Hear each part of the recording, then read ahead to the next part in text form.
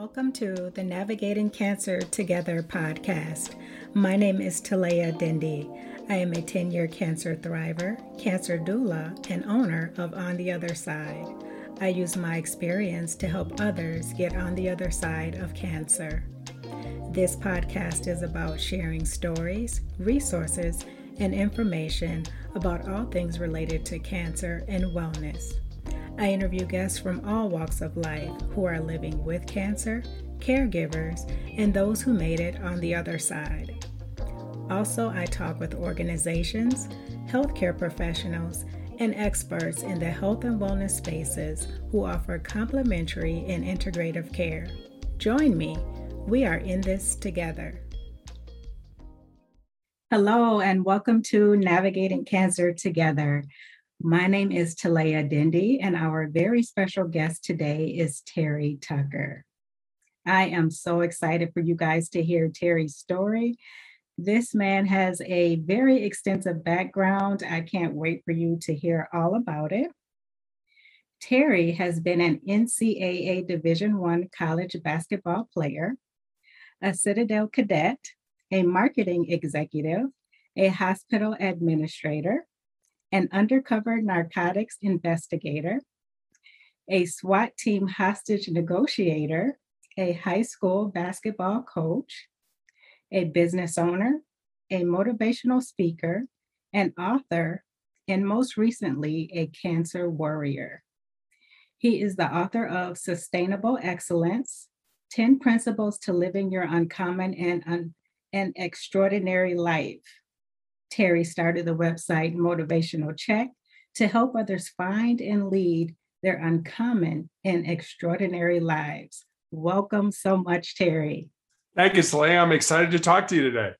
Thanks for joining us. I cannot wait for everyone to hear about your experience in your career as well as with cancer. So why don't we get started, Terry, with you just giving us a little bit about your background, and we'll kind of just take it from there. Sure, I'll try to give you the Reader's Digest version of my life, if that's possible, with as many jobs as I've had. I was born and raised in Chicago. I am the oldest of three boys. You cannot tell this from looking at me or from my voice, but I'm 6'8" tall. And I played college basketball at the Citadel in Charleston, South Carolina, despite having 3 knee surgeries in high school. And when I graduated from college, I moved home to find a job. I'm really going to date myself now, but this was long before the internet was available for finding a job. And I was the first person in my family to graduate from college, and I was all set to make my mark on the world with my newly obtained business administration degree. And I look back now and realize kind of what a knucklehead I was to think I knew anything about business just because I had a degree. Fortunately, I was able to find that first job in the corporate headquarters of Wendy's International, the hamburger chain, in their marketing department. But unfortunately, I ended up living with my parents for the next 3.5 years as I helped my mom care for my father and my grandmother, who were both dying of different forms of cancer. You talked a little bit about my professional experience, so I'll leave that as it is. But just to kind of round this out, my wife and I have been married for almost 28 years.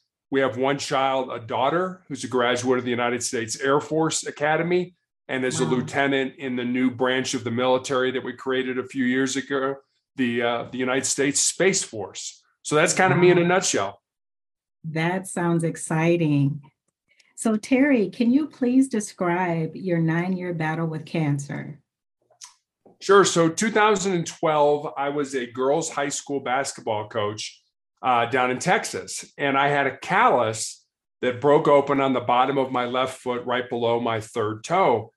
And being a coach, I really didn't give it a lot of thought initially because you're on your feet quite a bit. But after a few weeks of it not healing, I went to see a podiatrist, a foot doctor friend of mine, and he took an x-ray and he said, "Terry, I think you have a cyst in there and I can cut it out." And he did. And he showed it to me. It was just a little gelatin sac with some white fat in it. And he said, "Doesn't look, like there's anything to be concerned about, but I'll send it off to pathology anyway." 2 weeks later, I get a call from him. And as I said, he'd been a friend of mine. So the more difficulty he was having telling me what was going on, obviously, the more frightened I was becoming, until finally he just laid it out. He said, Terry, I've been a doctor for 25 years. I have never seen this form of cancer. You have a rare form of melanoma. Most of us think of melanoma as kind of a skin disease, we're out in the sun too much and things like that. But there's a rarer form of melanoma that appears on the bottom of the feet or the palms of the hands. And that's what I had. And he said, I would recommend that you go to MD Anderson in Houston and be treated. And so that's what I did. And I had one surgery to remove the tumor in the bottom of my foot. And then I had another surgery to remove all the lymph nodes in my groin. And when I healed, I was put on a weekly injection of a drug called interferon. And basically what interferon did for me in terms of side effects was it gave me the flu for 2 to 3 days every week after each injection. And I took those weekly injections for almost 5 years. So imagine having the flu every week for 5 years. And that was not to cure the disease. That was just, as my oncologist said, we're going to try to kick the can down the road, try to keep the disease from coming back. Eventually, the drug became so toxic to my body that I ended up in the intensive care unit with a fever of 108 degrees, which usually is not compatible with being alive. But I was fortunate and was at a level 1 trauma center, and they were able to stabilize me before they got me to the ICU. That was 2017. 2018, the disease came back, and I had my left foot amputated. 2019, I had 2 more surgeries when the disease came back in my shin. And then last year, 2020, right in the middle of the pandemic, an undiagnosed tumor in my ankle grew large enough that it fractured my tibia, my shin bone. And further testing found out my entire lower leg was full of cancer. So in April of 2020, I had my left leg amputated above the knee. And then I also found out I have tumors in my lungs, which I am currently undergoing a clinical trial drug to deal with those tumors. So that on that uplifting note of my 9-year battle with cancer, yes. That's what I've experienced. Wow, Terry. And I just want to say through all of that, your energy, your level of enthusiasm, I can just feel the hope coming from you. I'm just at a loss for words at how you are just shining through all of this, and you're getting out there and you're sharing your story and your message with everyone. Can you please tell us the specific type of melanoma that you have been diagnosed with?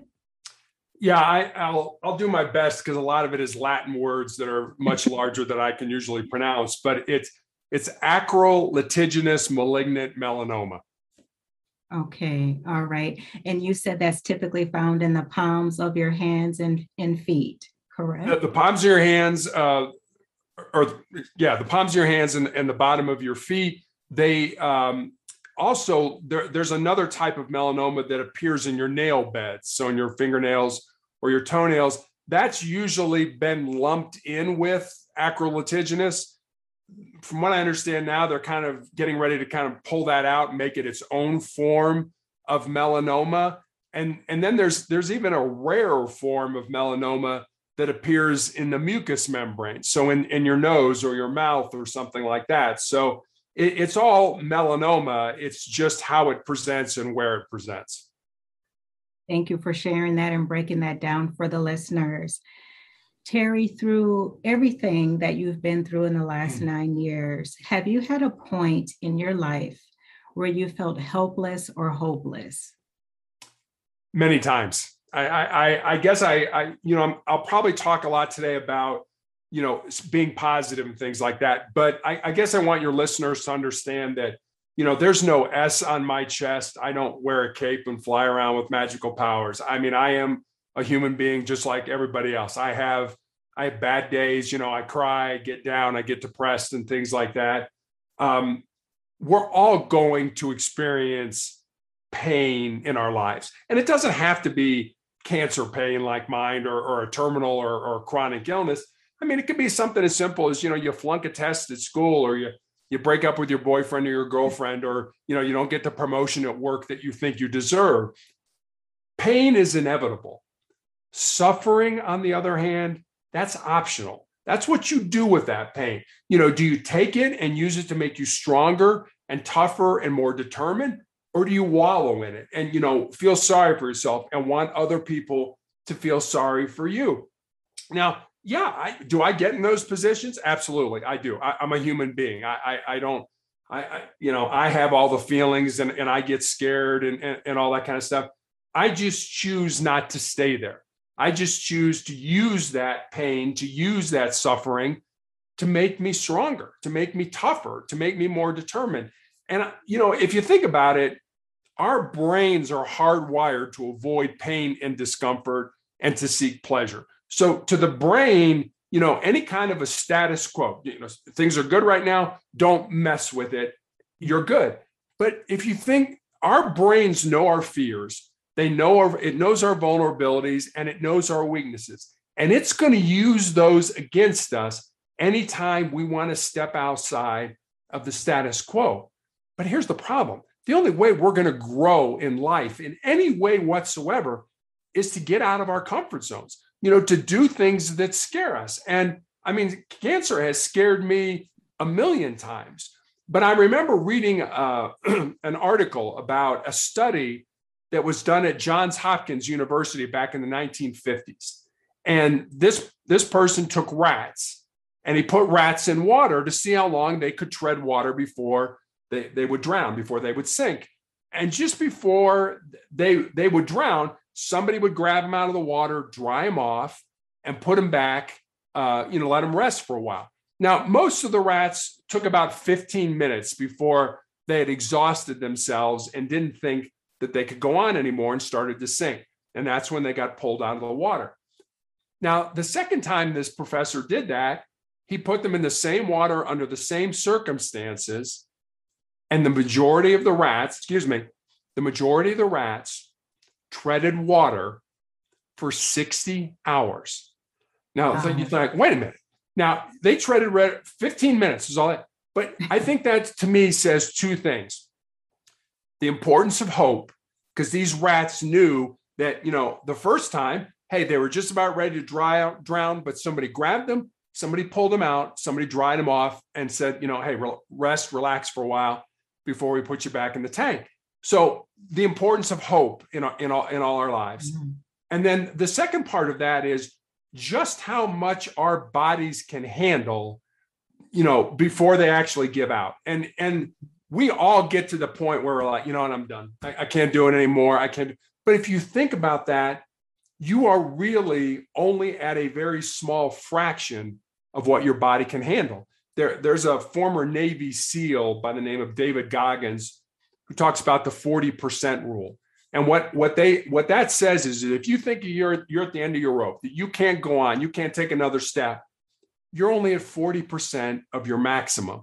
And you 60% left to give, to yourself. And I remember one time before I had my foot amputated, I was put on a biologic therapy that did nothing to the cancer, but would hopefully rev up my immune system to recognize it and attack it. It didn't work for me, but I had all kinds of side effects from it, including waking up in the middle of the night, thinking I was having a heart attack, get rushed to the ER by my wife, and I'm laying there. And I remember looking at my wife and literally with tears coming down my cheeks, and I just begged her to let me die. I'm just like, you know what? I need to get out of this body that appears to be continually attacking me. And it was at that moment that I remembered reading the article about David Goggins and about the 40% rule. And I just ended up going inside, and it was like, no, you still have so much more left to give to yourself. You may think you're done, but you're not anywhere close to actually being done.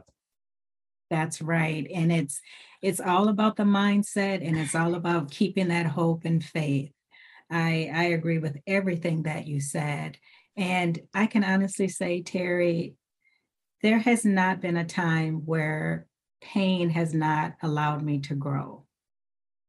and we don't like to experience it, but that's when the magic happens. Unfortunately, it forces us out of our comfort zones. And so mindset is everything. And audience, keep in mind that 40% rule. Thank you for touching on all those wonderful points, Terry. So what do you believe your purpose in life is?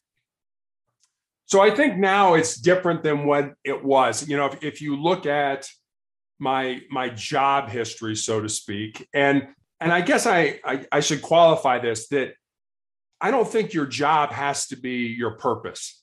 You know, your job can be what you do to pay the bills, but your purpose is to write or to play an instrument or to volunteer or whatever you find your purpose to be in life. I think now my purpose is to put as much goodness, as much positivity, as much love back into the world as I possibly can with whatever time that I have left. So I think initially my purpose in life was to be in law enforcement, to be honest with you. If you look at my resume, my first two jobs were in business, and that's because my dad in the law enforcement, but he was very much opposed to that because his father was a Chicago police officer from 1924 to 1954 and was actually shot in the line of duty with his own gun. Now, he doesn't remember this, but stories my grandmother, his mother told him about the knock on the door of Mrs. Tucker, please grab your son. Your husband's been shot and come with us. So he wanted me to have absolutely nothing to do with law enforcement whatsoever. But as I said, he was sick. But what might me to do was to go into business, you know, get a degree in business, go to college, major in business. That was what my dad wanted me to do. That wasn't what my purpose was. So I waited until he passed away until I pursued being in law enforcement. Now, that was what I thought I was supposed to do then when I was in my 30s. Now that I'm in my 60s, I really feel that my purpose now is to put as much goodness, as much love, as much positivity back into the world by just telling my story and hopefully making a difference in other people's lives. I believe that you're fulfilling your purpose because just by me reading your story prior to us talking here today, I was very inspired. And it really made me look at the things that I have been through in my life so far and think, you know, that really wasn't as bad as I thought it was. And just reading your story and getting that constant reminder about staying positive and not allowing the suffering to consume you, but use it for good. So you are fulfilling your purpose. I definitely want to tell you that. Terry, what has been the common denominator that has helped you overcome these various traumas that you faced in your life? I think a couple things. The first one would be what I call the three F's, which were faith, family, and friends. And I have a very strong faith in God. I really feel that I am here because he still wants me to be here. I saw my CAT scan photographs from back in 2020. And I have no medical background, but I kind of know what's supposed to be where and what's not supposed to be there. Looking at that and asking my oncologist, you know, looking at these pictures of my lungs, how was I still alive? And he was like, I have no idea. And, you know, that said to me was, God's not done with me yet. So those are three things, faith, family, and friends, that I actually rely on quite a bit. But the other thing that I rely on is what I call my four truths. Mm-hmm. And I'll give those to you. I have them on a Post-it note right here in front of me. I see them multiple times every day. And the first one is you need to control your mind or it will control you. And we talked about that a little bit earlier. The second one is you need to embrace the pain and the difficulty that we all experience in life and use it to make you a stronger and more determined individual. The third one is more of a legacy truth. And it's this, it's what we leave behind is what we weave in the hearts of other people. And then the fourth one is pretty self-explanatory. as long as you don't quit, you can never be defeated. Now, my pain is going to end someday. May end through medication, may end through surgery. Quite frankly, it may end when I die. But if I quit, if I give up, if I give in to pain, then pain will always be a part of my life. So instead of running from that pain, I just take it and use it. I burn it as fuel or use it as energy to make me a stronger individual. And again, that is so counterintuitive to what our brains want. Our brains want to get away from pain, but I've learned to use that pain to make me stronger. And no matter how much you give me, I'll be ready to take more from you. Now, I also want your audience to understand that everybody has a breaking point. There's nobody who can just take constant pain forever. It's just physically not, humanly not possible. So I don't want anybody out there thinking, that, hey, I can do this and I can do this forever. You can't. Eventually your body's going to wear down and things like that. But your mind on the other hand doesn't have to wear down. But physically your body is going to wear down. And I want people to realize that and understand that when that happens, that's okay. That doesn't mean you're not strong. That doesn't mean, you're not trying to move forward. It just means that there's a certain point where all our bodies break down. Absolutely. I agree with that.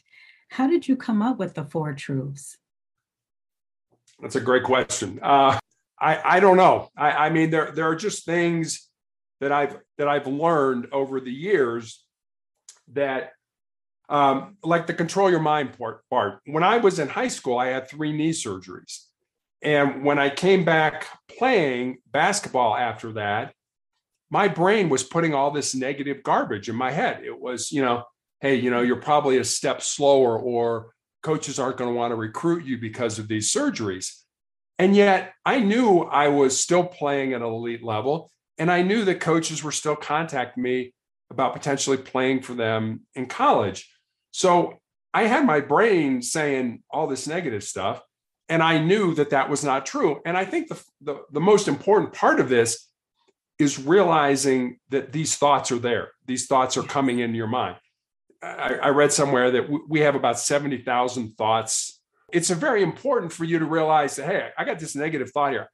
And then let's flip that switch and say, no, I'm still playing at an elite level, and coaches are still reaching out, being interested in having me play for them in college. So you need to just flip the switch. You need to, use your brain.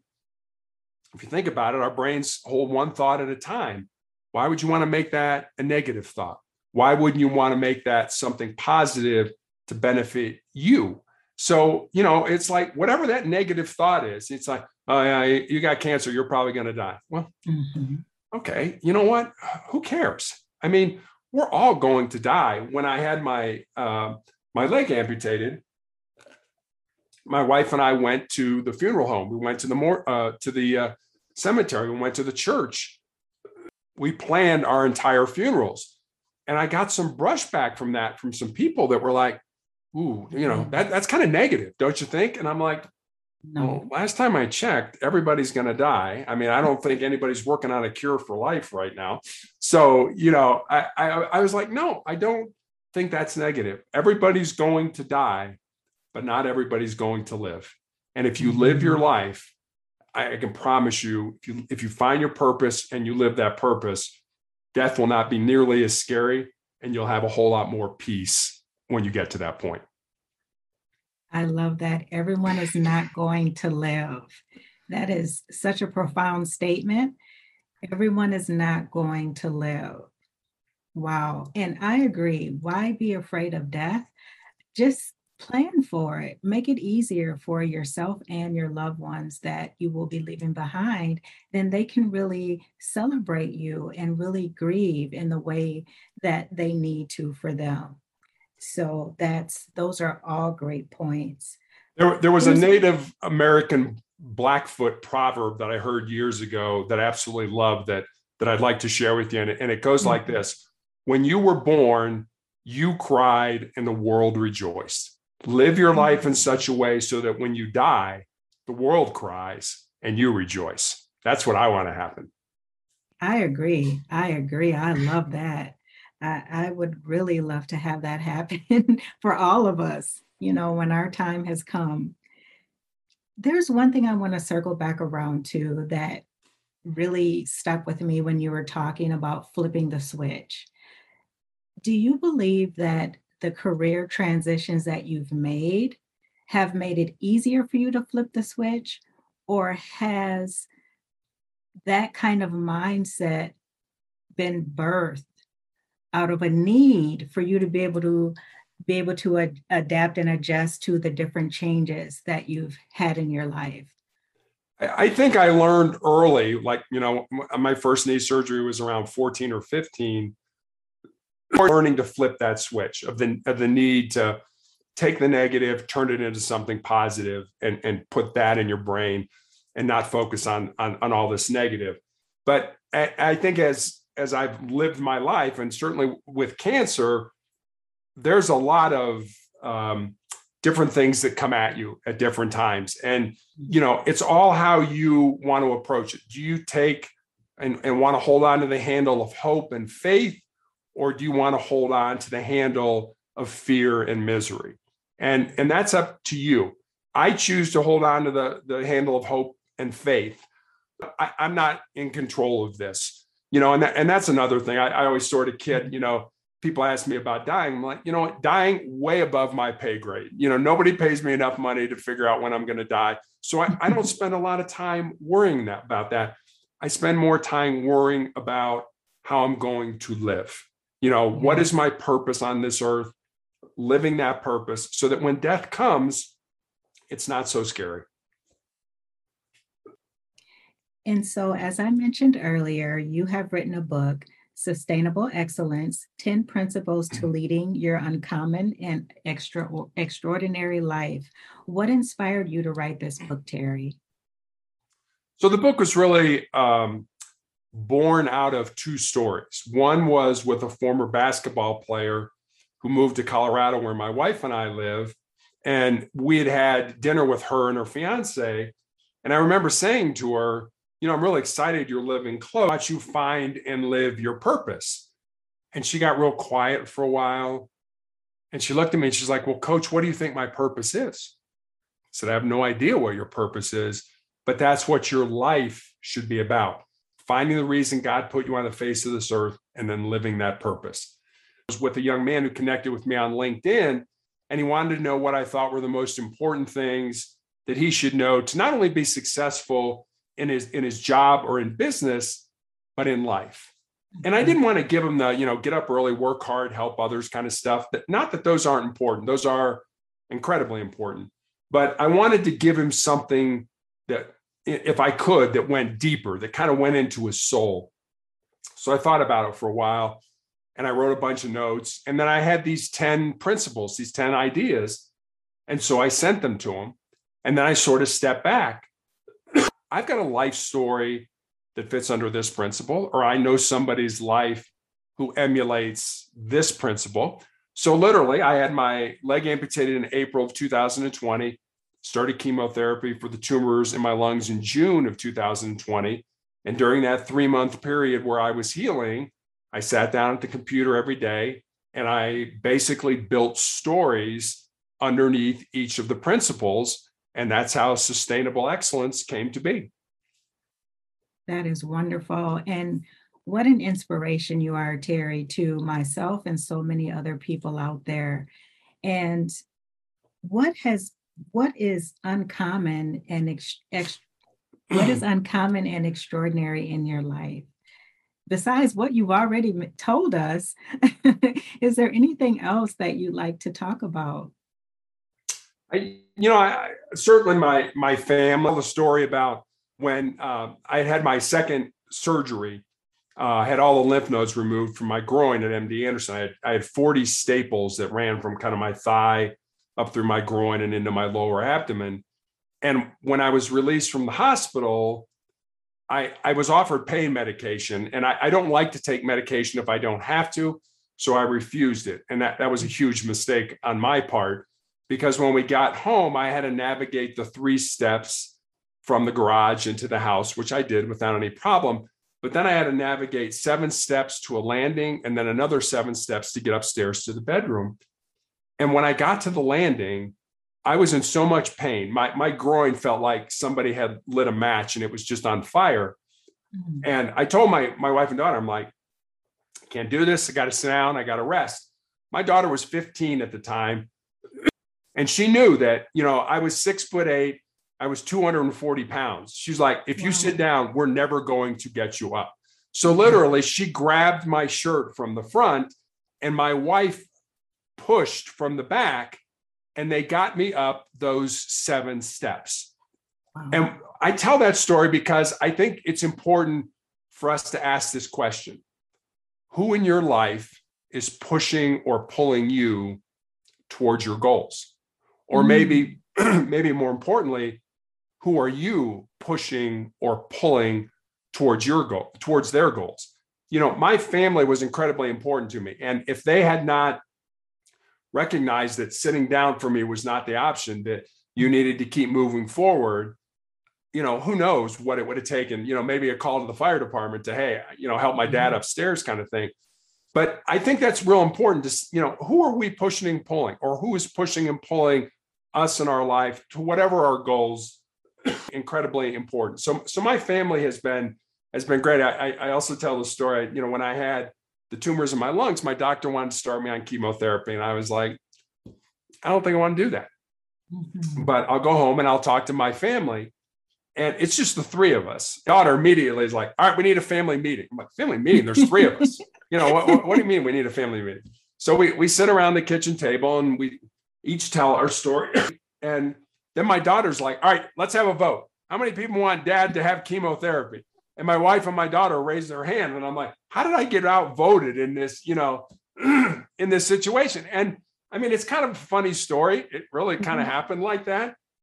So I ended up taking chemotherapy. And I remember back to the police academy when our defensive tactics instructor used to make us bring a photograph of the people we loved the most to class. And we would look at that photograph as we trained on different techniques to keep ourselves safe and alive out on the street, because he reasoned that you will fight harder for the people you love than you will fight for yourself.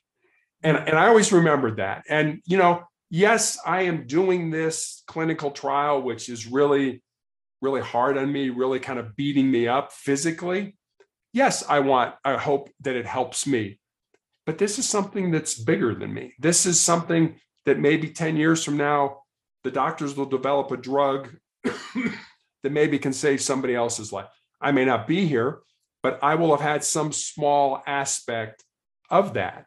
And, that's one thing team sports has always taught me, that, when you're part of a team, if you don't do your job, not only are you letting yourself down, but you're letting your teammates down, your coaches down, your fans down, your parents down.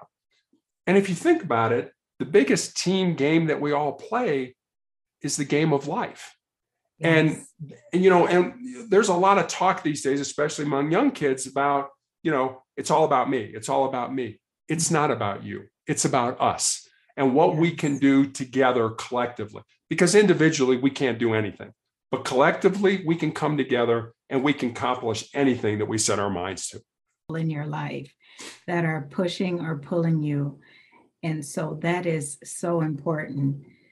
Please tell us about your website, Motivational Check.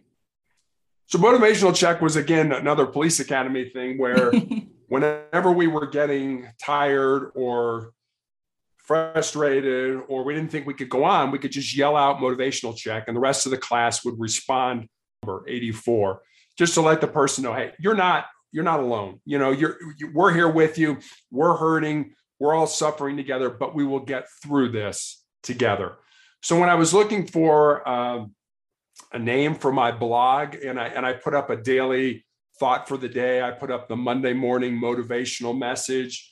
I put up different, videos and stories and things like that, just to get people a quick hit of inspiration or motivation. That's how Motivational Check came to be. And that's kind of all things Terry Tucker. You can get to my social media sites there. You can leave me a note. You can get access to my book there. Again, I've got recommendations on books to read, videos to watch, and things like that. So that's kind of how Motivational Check came to be. And I want to tell you, audience, it is a great blog and website. If you're looking for information, if you're just looking for encouragement or inspiration, visit motivationalcheck, that's one word.com. You will find a lot of great supportive and informative information there. So make sure you check that out. Terry, before we wrap up, I always like to ask all of my guests these two questions. The first question is there anything in life that you've learned besides all the wonderful nuggets that you've already given us that you would like to share with the audience? Sure. Let me leave you with this story. In 1993, the movie Tombstone came out, and it starred Val Kilmer as a man by the name of John Doc Holliday and Kurt Russell as a man by the name of Wyatt Earp. Now, Doc Holliday and Wyatt Earp were two living, breathing human beings who walked on the face of the earth. They're not made up characters for the movie, but they're certainly two men who were diametrically opposed. Wyatt had been a lawman his entire life, and they called Doc Doc because he was a dentist by trade, but he was pretty much a gunslinger and a card sharp. But somehow these two men formed this very close friendship, this very tight bond. And at the end of the movie, Doc is dying at a sanitarium in Glenwood Springs, Colorado. And Wyatt is destitute at this point. He has no money, he has no job, he has no prospects for a job. So every day he comes to visit Doc, and the two men play cards to pass the time. And they're talking about what they want out of life. And Doc says, I was in love with my cousin when I was younger, but she joined a convent over the affair, but she's all that I ever wanted. And he looks at Wyatt and he says, what about you, Wyatt? What do you want? And Wyatt says, I just want to lead a normal life. And Doc looks at him and says, there's no normal, there's just life, and get on with living yours.